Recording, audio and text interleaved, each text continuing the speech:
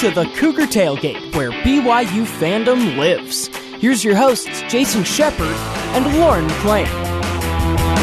What is up, Cougar fans? We get to say it for yet another week. BYU is undefeated. Yeah, they are. They luckily made it out alive after 3 straight victories against Lone Star State opponents, and there was nothing creepy about the Cougars coming out on top. Hopefully, we're in for another treat tonight. Shep, how many Halloween references do you think we'll be able to throw into today's show? Well, let's just say within the first 15 to 20 seconds, that was, 2 or 3? So I'm going to probably at least say 30. And we're just getting started. This is an hour show, so we've got plenty of time to mix those in. What's up, everybody? Jason Shepard with you. Happy Halloween to everybody. Coming up on the show, we're going to get into the spooky spirit. See, there's another one. And talk about the scariest, yet another, BYU football players. So the scariest BYU football players, we're not talking about physically they're scary looking. Talking about the way they play. Maybe some. Some of them we'll are. See. Yes, yeah. But if they are scary looking, we're not going to bring that up. We won't tell. We won't say anything about it. On the air, at least. Yeah, so we'll talk about the scariest BYU football players. Also get to know today's opponent like we always do on the program. It's the Western Kentucky Hilltoppers. No, not the Big Reds. That's just the mascot's name. And speaking of the mascot, we got a lot of stuff to talk about the mascot. I'm still not 100% sure what that is. I'm not either. It's weird. Honestly, the first thing I think of when I see their mascot, and the mascot is named Big Red. They are the Hilltoppers. We'll also explain where the nickname comes from.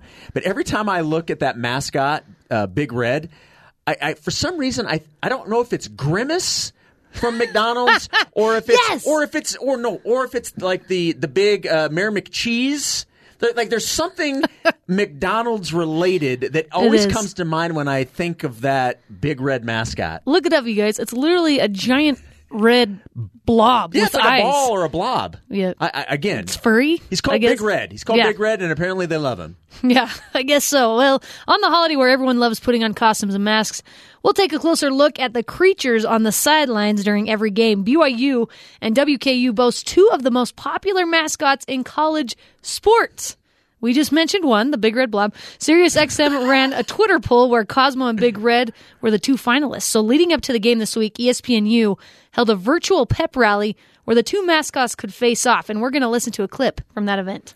Well, now, we're not going to actually hear from the mascots, right? Because mascots don't talk. Hey-oh, no, they don't. Okay, so that's what somebody actually said, hey, you know what you should do? This was like an idea for BYU Sports Nation this week. Somebody said, why don't you get Cosmo and Big Red on the show and interview them? To sit there in silence. I thought, well, since they don't talk, that may not necessarily fly as a segment. I have to say that I actually have interacted with several Cosmos. Being the sideline reporter for football, they've had to tell me, kind of whisper some things. I don't know if I'm even supposed to talk about that. I don't even know what you're talking about. But mascots I know. Listen, I don't want to burst everyone's bubble. They're unable to talk. It caught me off guard. Literally, when Cosmo came in, he whispered something in my ear. I remember I was sideline reporting one game, and I was like, ah! It kind of scared me. No, you just don't. You expect don't talk. It. Yeah, you don't expect it at all. But before we get too excited for Halloween night at LaVell Edwards Stadium, let's look back on how the Cougs stayed unbeaten. BYU knocking on heaven's door and the top 10 after a 52-14 blowout.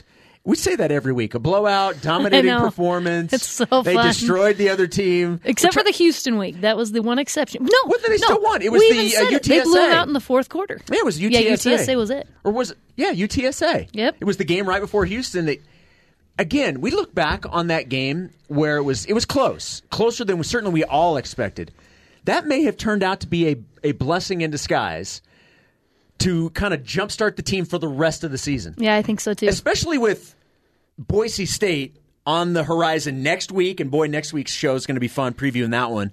But yeah, I mean, with what we've seen, his teams just continue to roll, and last week against Texas State was certainly no difference. That's right, and it was good to have fans back, by the way. That's just a little side note. 6,000 fans only, but it was so nice to hear actual, real crowd noise at LaVell Edwards Stadium. And 6,000 more expected for the game tonight. So I love it. Everybody did exactly what they needed to do so that for tonight you can have fans back in again. Good work, everybody. Very Way nice. to follow the rules. BYU is pretty good at that for the most part. Absolutely. So Texas State scored first, Shep, and honestly, I was like, what? What? Well, it's because they came out with this weird formation where they had 3 offensive linemen when you have 5 offensive linemen, but they came out with only 3 and then put the other 2 offensive linemen far away, like in where you normally would line up a wide receiver, and BYU was like, what? I'm sorry, what are you doing? Excuse What's me? happening What here? is happening here? Do, do, do, do, do, do, do, do. That's kind of what it felt like. But if you're a team that's favored to lose, if you're like a 30-point Oh, yeah. underdog, you better be pulling out all the tricks. And it worked because I love that BYU Jake Spavital did that. had no idea how to handle it. Now, after the first series, BYU adjusted, and then it was game over at that point. But it's still kind of shocking to see how they went down and scored right out of the gate. They bulldozed the Bobcats after that 28-0 run in the first half. Yeah. So BYU's like, yeah, we ain't playing that game. We're not going to play that game. And then they got it going. It was awesome. And then BYU held Texas State to just 144 yards of offense before putting in the reserves midway through the third quarter. Shit. Yeah, basically, you had Zach Wilson playing a half, putting up unreal numbers, including a pass that will certainly go down in his BYU highlight film. It will probably go down because I think we all anticipate that he will continue to be in the race for the Heisman at the end of the year. It will go into his Heisman highlight reel that they'll show at the end of the season as they're getting ready to announce the winner of that.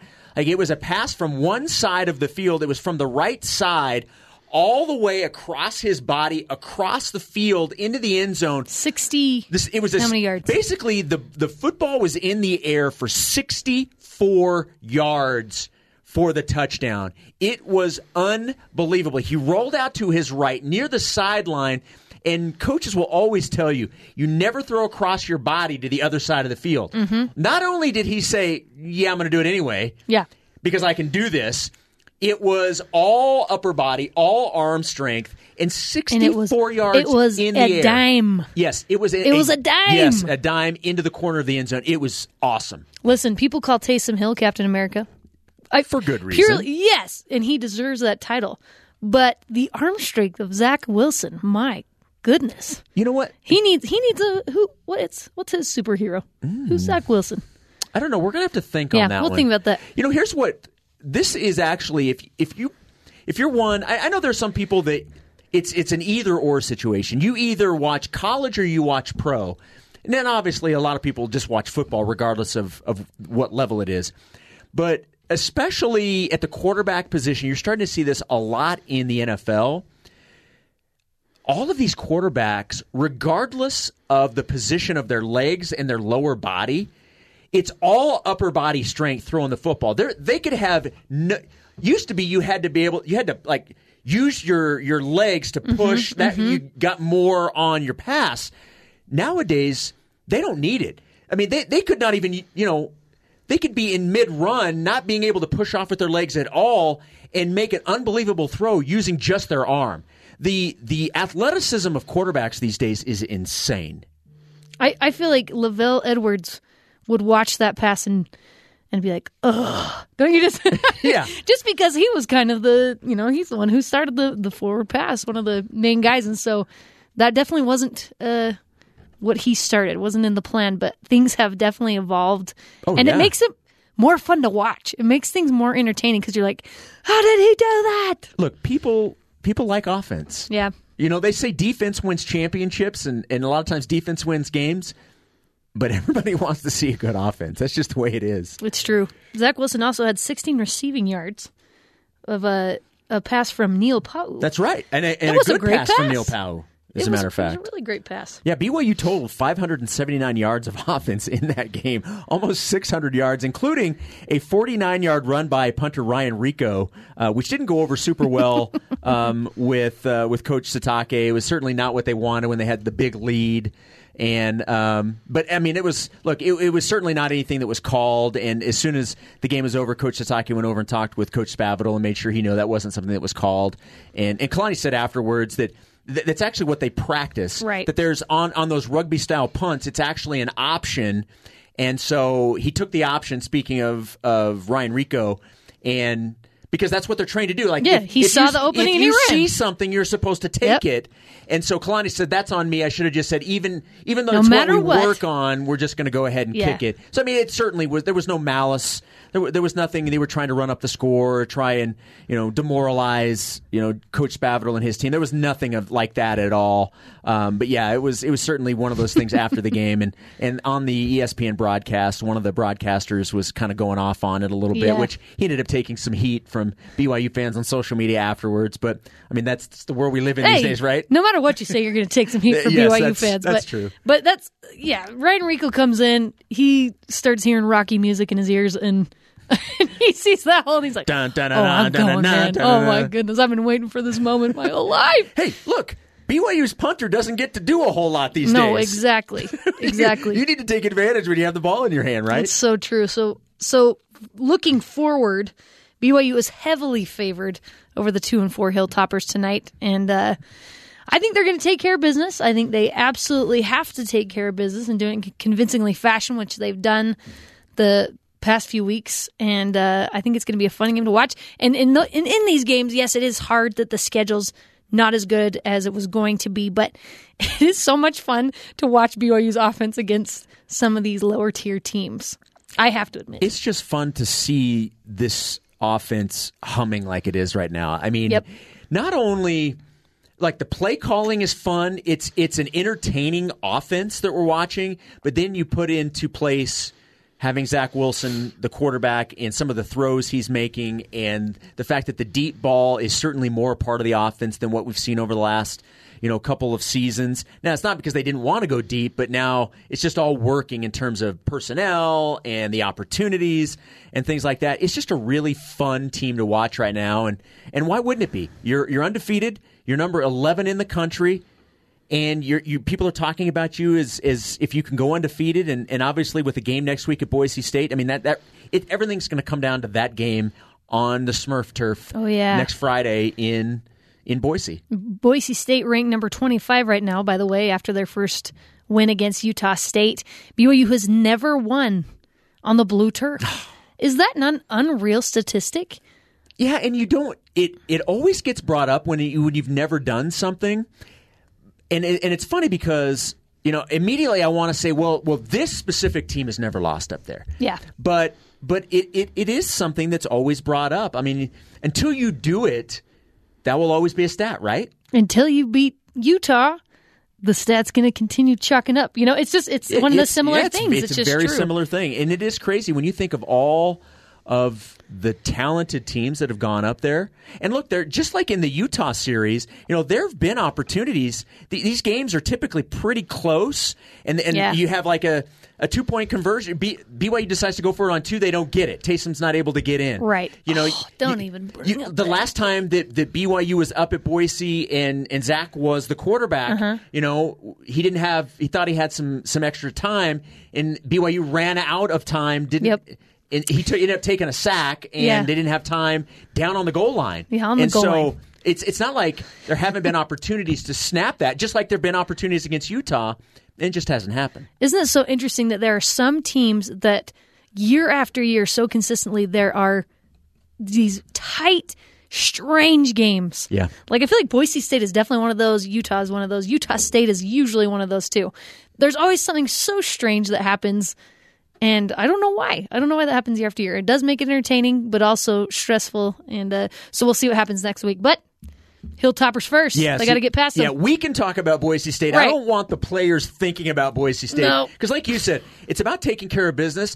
And ahead of the Boise game, BYU needs to have another one of those performances that gets people's attention because the opponent is somebody that you're expected to beat handily. You need to go out there and do that. Mm-hmm. Keep up the high scores, the wide margins of victory so that you stay as high as you can in the polls so that when BYU beats Boise, maybe you can jump even higher. So this is an important game in terms of staying relevant in the polls before the Boise game. The fact that BYU is knocking on the door of the top 10 with the schedule they've had is absolutely incredible. But a bunch of teams start playing this week, too. So that could be a little detrimental for BYU. So even more so, they need to start playing just out of their minds. And even the win against Boise next week, I think, has to be pretty convincing as well to keep climbing and staying in the conversation. Coming up on the other side, we're going to get to know a little bit more about Western Kentucky. We're going to talk with a guy. His name is Paul Just, and he is a sports information director emeritus and a historian for the Hilltoppers. He has seen like 50, almost 60 years of athletics at Western Kentucky. And we'll get the scoop on BYU's opponent coming in tonight, the Western Kentucky Hilltoppers, when we come back on the Cougar Tailgate.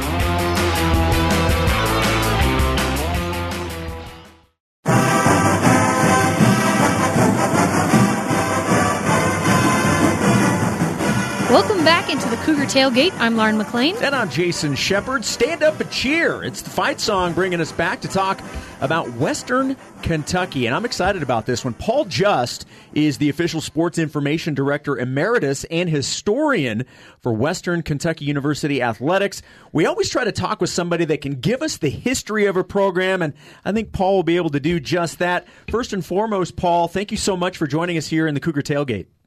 My pleasure. Great to be with you. So, how did you get into the job of historian for the athletic department? Is there a story behind that? I got older than everybody else. Well, that's probably part of it, right? I'm old and still around, and fortunately, I haven't lost all of my memory. So, I retired some years back and started part time the next day, and help out in a variety of things, manners. Including questions like you're wanting to ask, they usually wind up with me.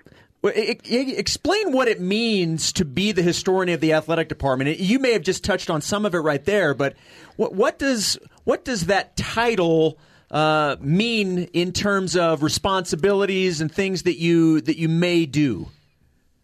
Well, I deal with questions that arise that these younger folks won't be able to answer without a lot of research. I know where to find some of those things, and I can help out in those ways.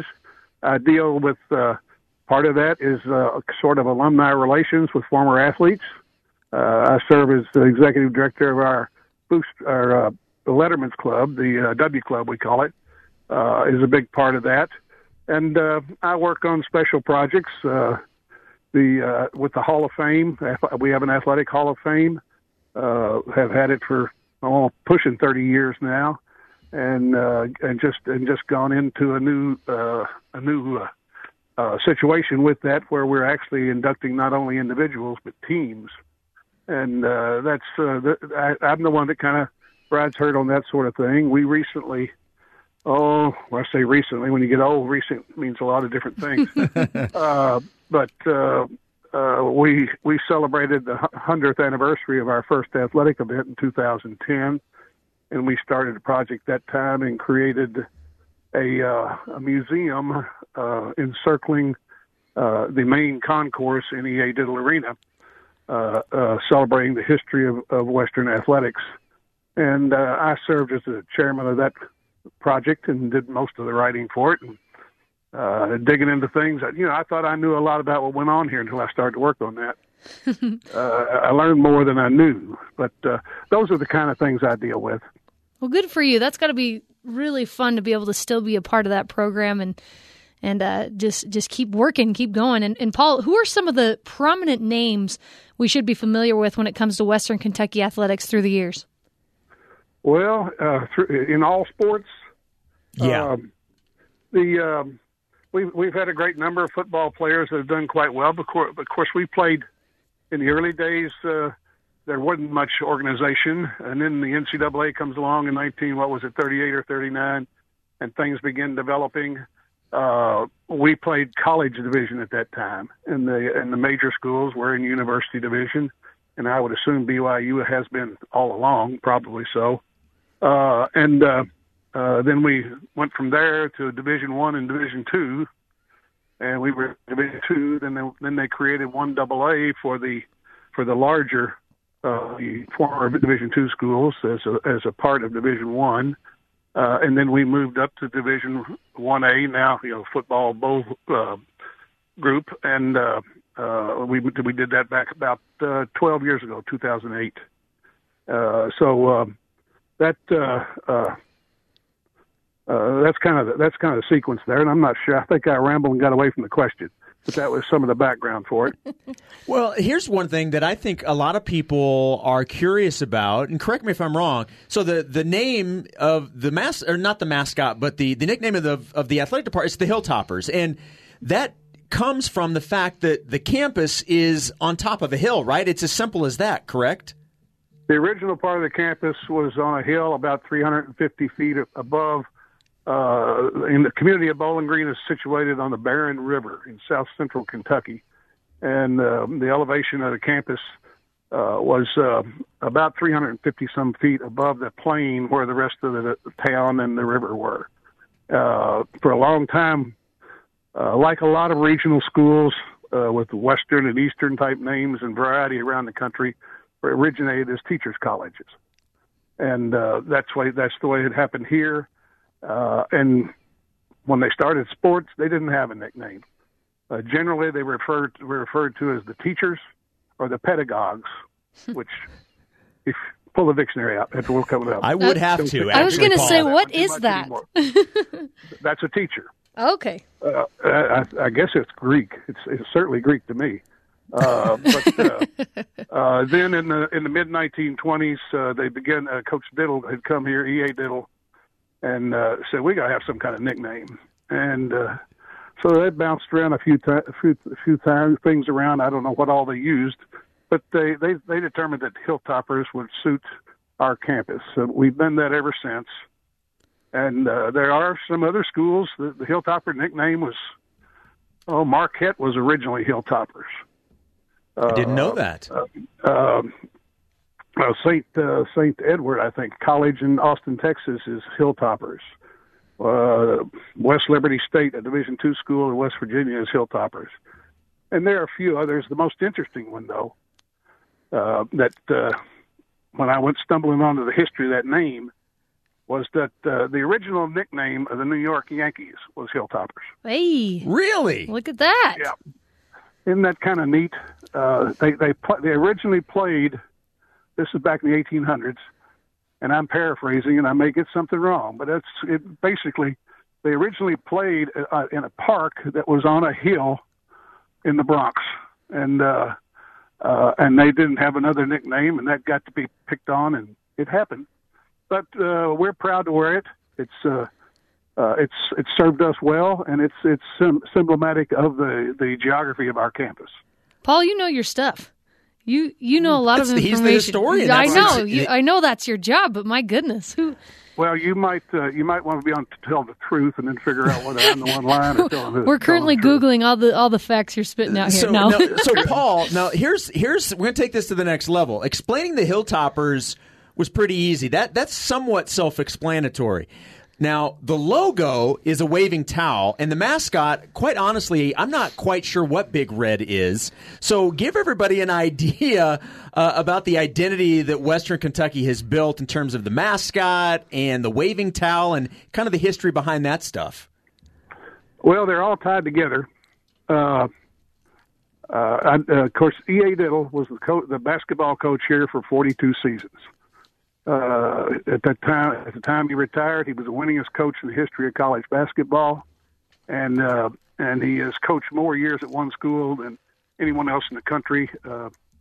Ray, what's his name? Used to be at DePaul, tied him in that regard.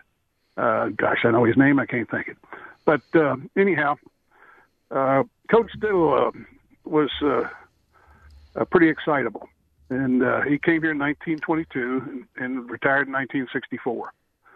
But he always nervous on the bench and chewing on a towel and throwing it. And he'd get excited. He'd throw it in the air. He'd use it to slap the floor.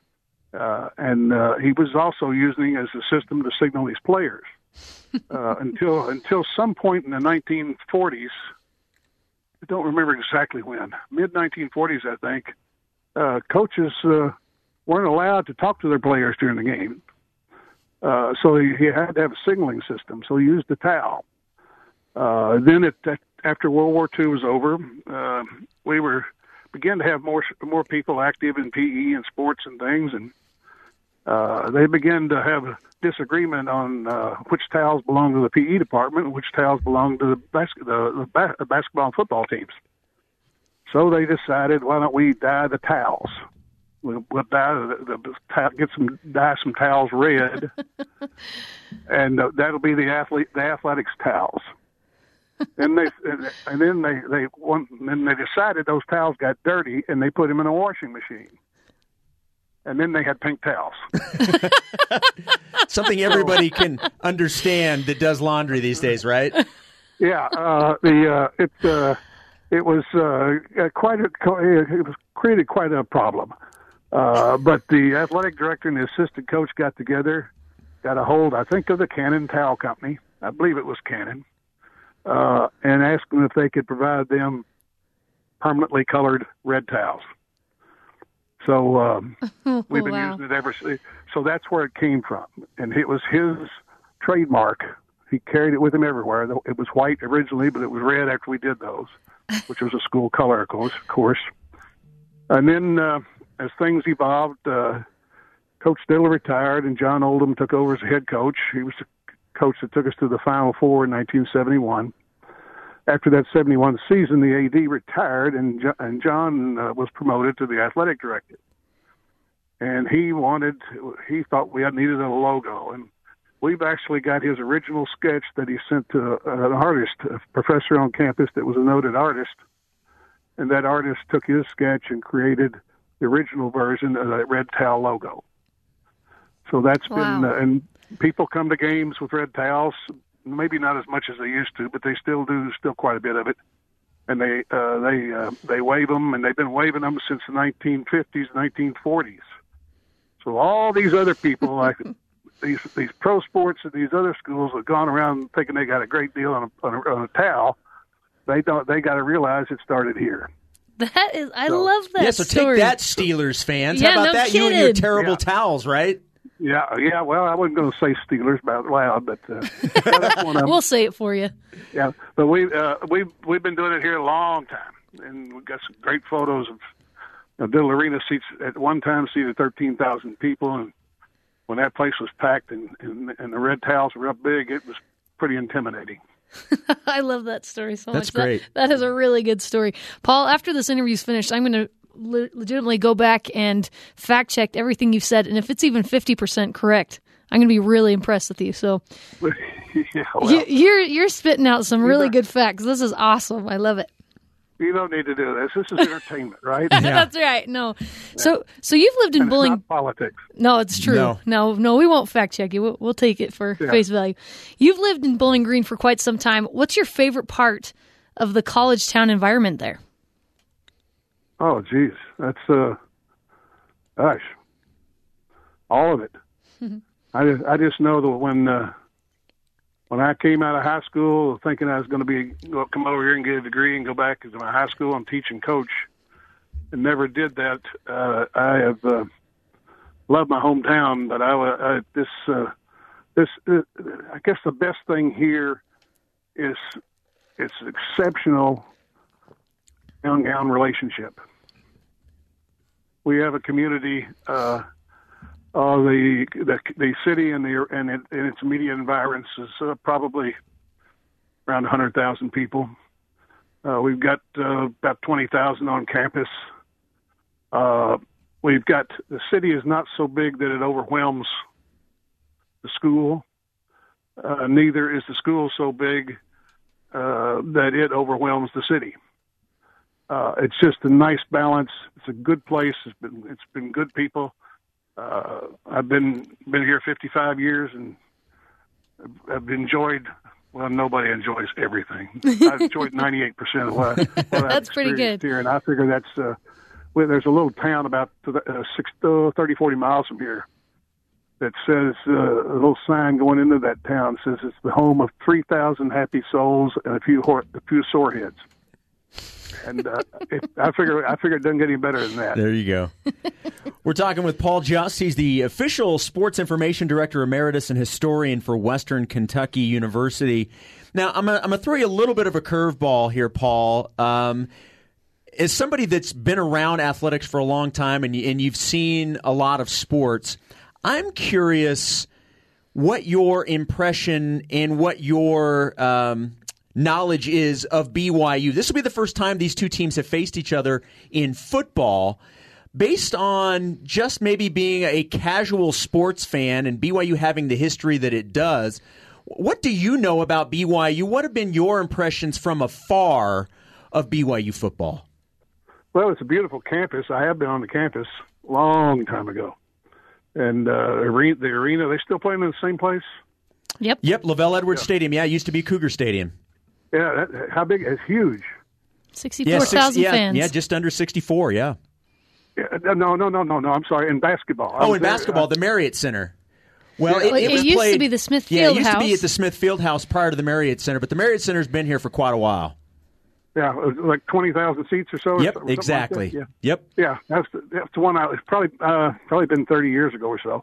But I know it's a beautiful place, and I know they've got a great reputation, and had some great people come out of that sports program, particularly football and basketball. I'm not as aware of. I'm not aware of a lot of details, but particularly not the other sports. And I'm sure they got a well-rounded program altogether. One of my former assistants spent several years there as an assistant in the SID's office. Who was that? His name was Jeff Reynolds. I know Jeff Reynolds. You know Jeff Reynolds? Now he's a volleyball coach. He's a volleyball coach down at Snow. That's right. Jeff worked Small for me world. for 2 years as an intern, and one of the best interns I ever had. And he's a sharp young man. Yeah. But I know they put out good people. I know it's going to be quite a test for us tomorrow, but we'll give it our best. We'll give it our best. Our coach does a good job of getting them up for games and getting them prepared, and we'll give her a good shot. I understand you got a quarterback that's playing pretty good. Yeah, he's playing decently well. He's on a roll, to say the very least, right now. Yes. Yes, Paul. And speaking of Western Kentucky and the game tonight, what is a player or storyline about this year's squad that BYU fans can look out for while watching the game? Well, the storyline. We've struggled. We've shown some good play at times, but we have improved. We're coming off of a wonderful year. It ended in a wonderful way. A kid kicked a 52-yard field goal with no time on the clock. After the other team had 12 men on the field for when he kicked it the first time. But we're a developing team. We have some experience in the lines, and we are we do our darndest to be competitive. We've lost a couple of tough ones. We won a couple of close ones. It's part of the game, and we still have hopes of having a fine second half of the season. Paul, we've got one last question for you before we let you go, and we thank you so much for giving us this amount of time today. We certainly appreciate it. But and this is something you do not have to be a historian of any university to be able to answer. So we're going to end with a complete softball. Since it is Halloween, what kind of Halloween candy is your favorite? What is the go-to candy for Halloween in the Just House? Well, considering I'm trying to lose weight, it would be whatever's sugar-free, probably. Well, there's no fun in that, Paul. Oh, come on, Paul. But if I had a favorite all time, it would be a Hershey with almonds. Ooh, okay, very nice. That's my dad's favorite too. That's a good one. Yeah, dead center on the chocolate with good old almonds in there too, just to break it up. You can't go wrong. No, Can't go wrong with that. Yep. All right, Paul Jess has been with Western Kentucky Athletics for the better part of 6 decades. Thank you so much for giving us some stories of the program and from your time there. My pleasure. Great to be with both of you. That was awesome. Look, when you've been around a program like that for that long, to be able to have that knowledge, and especially to be able to recall that knowledge like that is an absolute skill, and somebody that clearly not only has been around it, but cares about that program. That was I really enjoyed that. That was great. I did too. I can barely recall what I had for breakfast. I could never be the historian of a school, so I was fascinated with everything that Paul had to say. He's a fantastic guy. That was. I'm grateful that he got to come on with us. And now I want a Hershey bar with almonds, So because that do I. sounds pretty good. It's my dad's favorite, so it's kind of nostalgic for me. When he said that, I'm like, oh, yeah, Hershey with almonds. I love it. All right, coming up next, it's Halloween here on Cougar Tailgate. We're going to look at some of the scariest football players in BYU history. Ooh. Are you scared? Anywhere. Don't go anywhere. That's right. We'll be right back.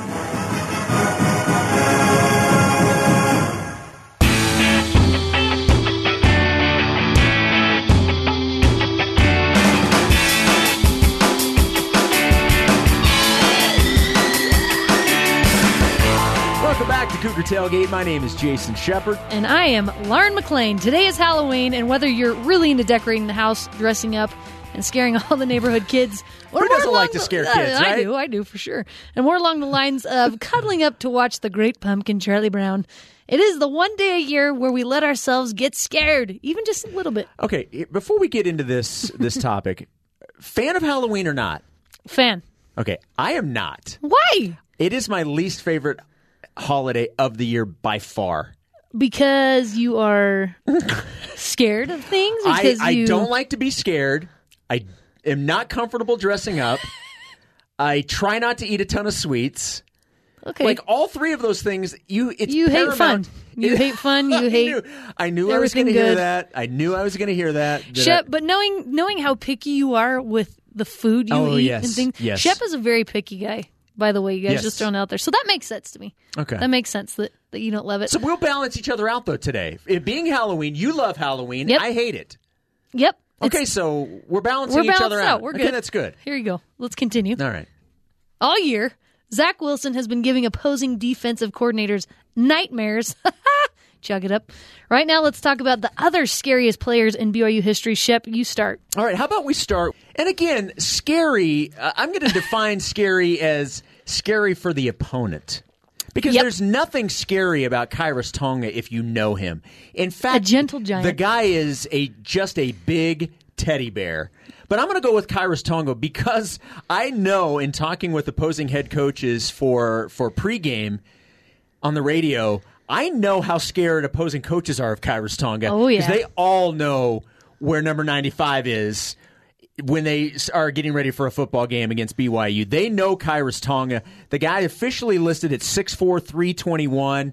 And this is a guy that when you're only rushing three, as BYU's defensive line does, the fact that he can, by himself, handle essentially both gaps in front of him, the two gaps in front of him, tells you all you need to know about his talents. And I do want to tell a story about Kairos Tonga in terms of him not being a scary human being, just being an absolute teddy bear. So 2 seasons ago now, it was, and I may have told this story before in other areas, so if you've heard this will be a little refresher. So there was the BYU Fan Fest that we've had over the last couple of years, and in Nashville 2 years ago, Kairos happened to be one of the players that was there. And so it was May in Tennessee. Obviously, you're in the Midwest, so you have a lot of humidity. And that day was pretty warm and had a lot of humidity, as you would certainly expect at that time of the year. And I remember being behind the autograph line for Kairos and the other players that were there. And there was this woman, this older woman, who was kind of walking in circles, just kind of trying to see where she wanted to go. And you could tell she was really, really hot. I mean, like it was humid. really affecting her. And I see Kairos Tonga get up out of his seat, walk over. There was a cooler by where they were at, grab a bottle of water, and walk out to her and say, "Ma'am, would you like this bottle of water?" Oh, He was what a so- sweet. and You I- can't and I- tell a pregnant in these stories. I interviewed him after. I said, "Kairos, you're just a big softy, aren't you?" You actually shared a chair with Kairos Tonga, did you not? Not just a chair. We shared a A swing. swing. That's We right. shared It a was the swing in Nashville. So that is a story scary for the opponents, not a scary human being. He is a great human being and a softy. So I'm going to go with Kairos Tonga for one of mine. Who are you going to go with? I love that. One of mine, kind of along those same lines, the furthest from scary human being there is Dennis Pitta. Yes. We all know and love Dennis Pitta. He's absolutely hilarious. But again, for the opposing team, he was a scary guy because when he started his career, he was unassuming. He was a preferred walk-on. No one even paid attention to the guy. And then he ends up as being one of the best tight ends in the country and probably the best tight end in BYU history. I like this little stat. In 2009, he was, stats-wise, the best tight end in college football, but the Mackey Award went to Aaron Hernandez from Florida instead. Interesting. Very interesting there. But Pitta had 2,901 receiving yards on 221 receptions in his 4 years with the Cougars. Very scary. Had a great NFL career Won a Super Bowl before he got hurt. Yes, and he played a huge role with the Baltimore Ravens, so much so that they loved him even after he retired. Yep. They made him stay and do some, is it radio? He does some radio broadcasts for him? Yeah, I don't know if he still does that. I don't know if he's doing them this year, but yeah, I know as of last year he was still doing them. I guess maybe, I maybe need to find out if he's still doing those. But, well, he and Joe Flacco were like best friends. Oh, yeah. On the field and off. They love to hang out. And then obviously if you're Joe Flacco back in the day with the Ravens and you've got a guy that's as sure-handed as Dennis Pitta, yeah, of course he's going to be your best friend. Well, that's why I think he's up there in the scariest players because he's so unassuming. Like if you know him off the field, you're like, psh, this guy. You know what I'm saying? He doesn't scare you in the slightest. And then he's a force to be reckoned with on the field. All right, let's stay in the AFC North in terms of former Cougars that ended up in that division. We're going to go with Brett Kiesel. Yes. Now he's another defensive lineman. I went with Kyrus with one of mine. Stay on the defensive line with Brett Kiesel.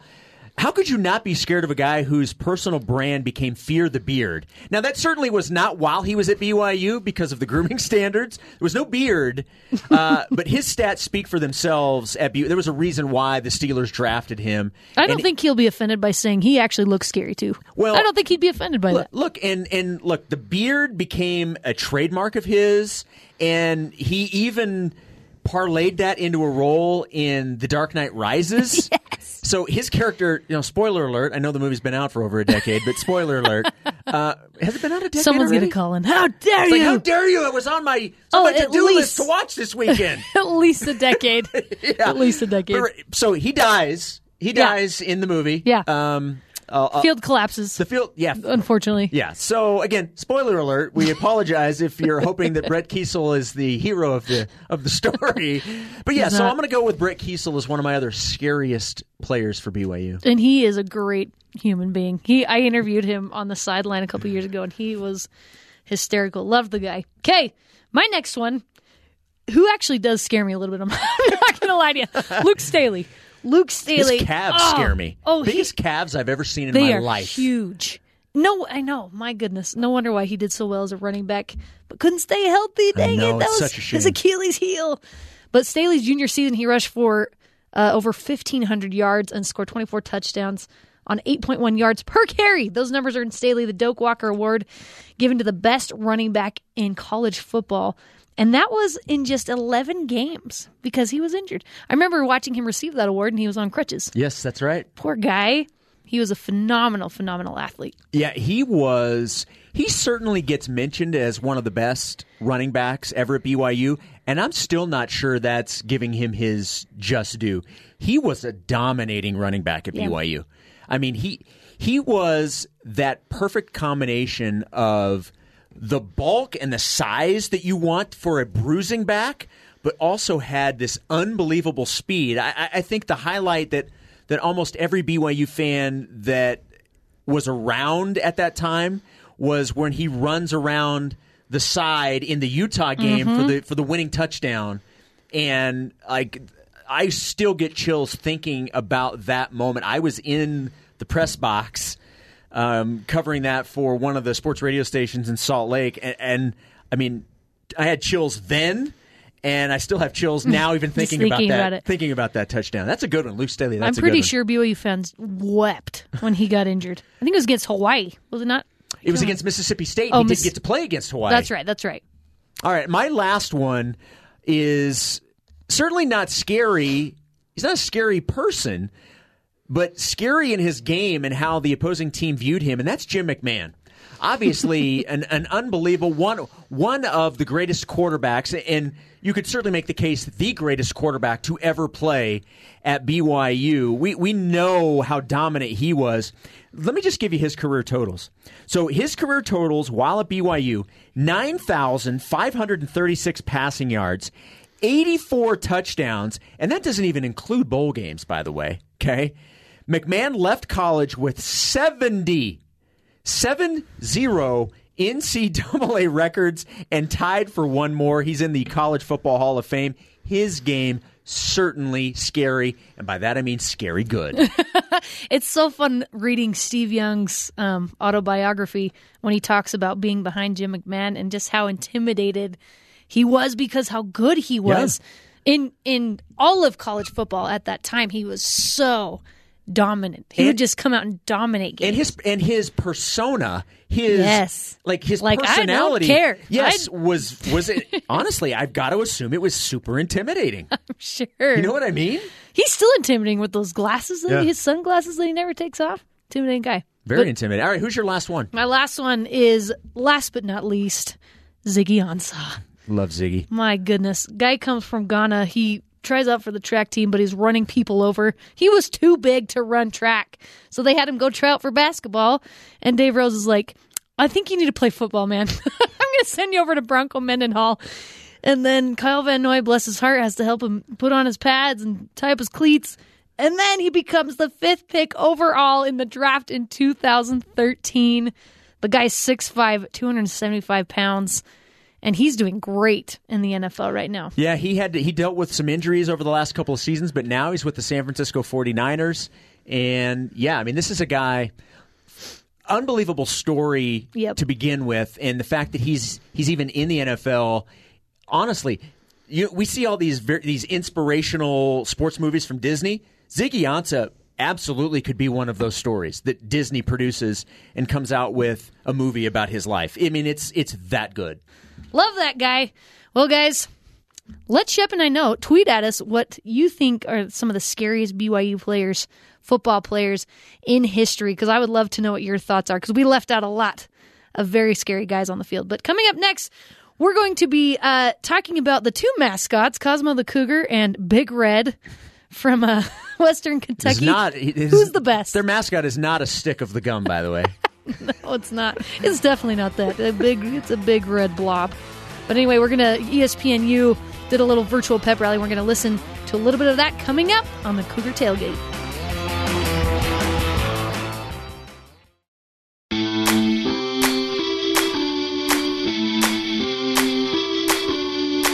Welcome back into the Cougar Tailgate. I'm Jason Shepard. And I'm Lauren McLean. Early in the program today, WKU's historian and emeritus sports information director Paul Jess, who was a great guy, by the way, taught us some of the story behind the Hilltoppers' famous ambiguous mascot, Big Red. And remember, if you missed any of the show today, you can always go back and check out the podcast feed wherever you get podcasts or at BYURadio.org. So Big Red, Shep, is famous for being weird. Weird looking. I don't know. Again, yeah. Nothing to do with the school. Of course not. Literally looking at the mascot, you're like, huh? What are you? What?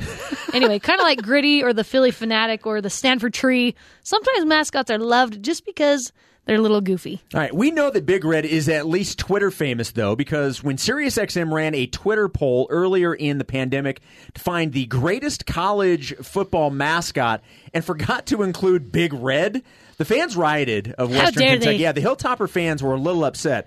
And by the way, they also forgot the three-point dunking, halftime dancing, empty stadium bowling, Cosmo the Cougar as well. How do you forget both of those? Now that's the real travesty. Agreed. But how do you forget both of those mascots?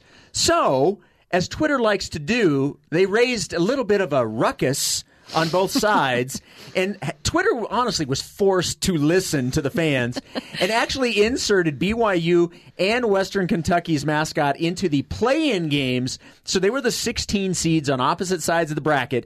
And of course, these two underdogs, you could even call them the Cinderellas, if you will, went all the way to the championship, prompting Twitter to demand a game to find out who the true best mascot is. And when schedules were upended, the two schools found a way to make it happen. Cosmo the Cougar was trending Number one in the No, I'm just kidding. But I wouldn't be surprised that day. It was absolute mayhem to get them on the list. Look, and if there's anything BYU fans love to do, it is to jimmer a poll. If there is, they will. And by the way, if you're not familiar with the term, that just means go and vote. Take it over. Take it over. Yes, Yep. the term jimmer the poll, because anytime Jimmer was involved in a poll. Anytime there was a Jimmer Fredette poll question, BYU fans, he would win every single time. So it's turned into you Jimmer the poll. That's right. Yes. People probably think, do BYU fans have absolutely nothing else to do than sit on Twitter? No, we're just great multitaskers. I think that's what it is. All right, you can hear Cougar Tailgate every Saturday on SiriusXM channel 143 BYU Radio.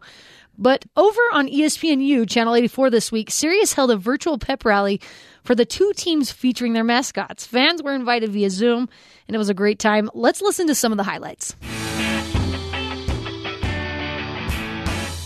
Thank you all so much for joining us for this virtual pep rally. I'm Nicole Auerbach. He's Ben Hartsock. We are actually so honored to get to host a pep rally before the Western Kentucky BYU game. Obviously, they need no introduction. Cosmo and Big Red, they're really why we are here. Wow, I feel like Cosmo is going to do some flips or something. It's got like the gymnastics background. But don't worry. Big Red has a great belly. Yes, I see. I know. Look at how beautiful Big Red is as well. Look at these guys, Ben. I just can't. It's such an honor to share a screen with them. On Halloween to celebrate, we've all got some different costumes.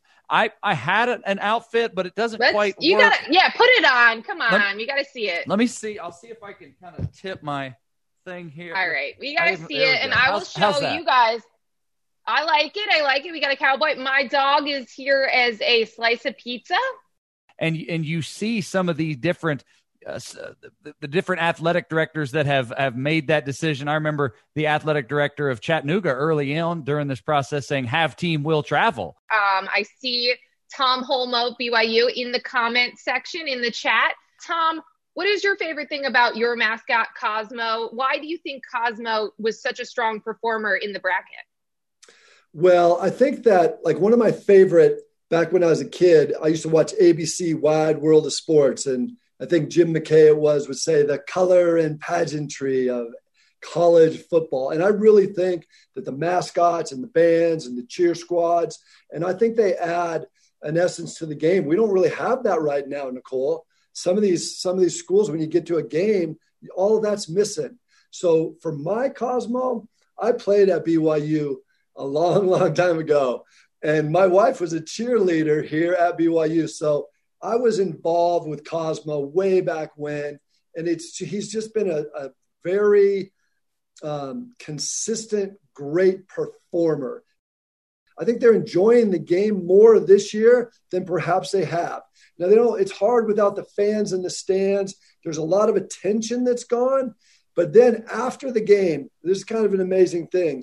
We have had some really good success this year, but after the game, the camaraderie and the sportsmanship between the two teams after the game, I've never seen anything like it before. They get together because they're like, hey, it's like Sandlot. You know, after the game, you're down at the park, you played the game, you're going home to dinner and go, I'll see you tomorrow. We're not going to play them again, but the camaraderie and the unity of college football right now, if you look carefully or you know what you're looking for, you're going to see it. If Johnny Linehan, I see him there. He's a former BYU punter. He is now joining us. Yeah, well, I mean, people know that I like the attention. I'm always trying to stay relevant. So, I mean, I really am the Uncle Rico. Provo is a beautiful place, right? So I'm from New Zealand, hence the accent. You can guess which position I play on the field because I couldn't play any other position. I could only kick a football. But I think like punters do everything right and kick. I mean, we got to catch. We can maybe pass. We can run. If you me, maybe not so well. That's what Coach Sitake is all about. He's all about his players. He's gonna die for you, but we're also, as players and former players, we'll die for him, right? And so we'll want to run through a wall for Coach Sitake because he protects us. He helps us grow on and off the field, and he's just a leader that I can look up to, not just in football, but more so in life. The best thing you do is you have as a great team, a great quarterback, a Heisman contender. The more public publicity that you can get, the better for your program, because at the end of this, if you look at an undefeated BYU team that has played, 6, 7, 8, 9, 10, potentially 10 games, and you put that against perhaps a Big Ten champion that only played 5 or 6, boy, this is in a year where wild things are happening. That's a very compelling argument that BYU can make. Before we let these mascots go, we do have a little bit of breaking news that we are told we can report. There may or may not be a coordinated dance routine involving both mascots during the first half of the game on Saturday night. So be on the lookout for that, because look at these two. I mean, you can't even imagine two better mascots teaming up on the field for this game.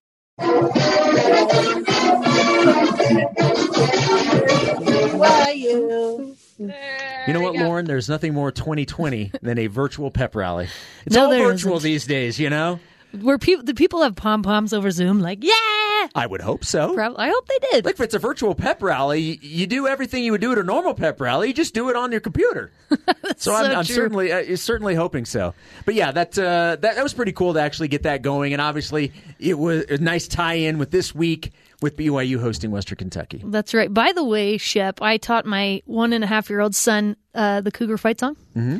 And he loves it. It's what he was always like, "Mama, rah, rah, rah, rah, rah." He loves doing that part. I thought you would love that. It's it's a great fight Tugs song. at the old heartstrings. There's nothing better than teaching your children when they're young. The truth. On my phone to this day, I still have videos, and I don't have it with my 2 older kids, but with the 2 younger kids, when I had more, the phone was more of a thing. Right. I have video of them singing the fight song and the Go Cougs when they're like 1 and 2, and I will never delete those. And now they're like, "I hate you so much, Dad," for making me do it. I'm just No, kidding. they're still young enough where Dad's still cool. That will change very soon, I'm sure. Your older 2, however. The older 2 think I'm an idiot. Parenthood. On that note, thanks for listening. You can join the Cougar Tailgate virtually, of course, every Saturday at noon Mountain Time, or download, rate, and review our podcast wherever you get podcasts, Apple, TuneIn, Stitcher, Spotify, or on BYURadio.org. It's a spooky matchup with Western Kentucky this Halloween night, and then Boise State on the horizon for next week. This is Cougar Tailgate.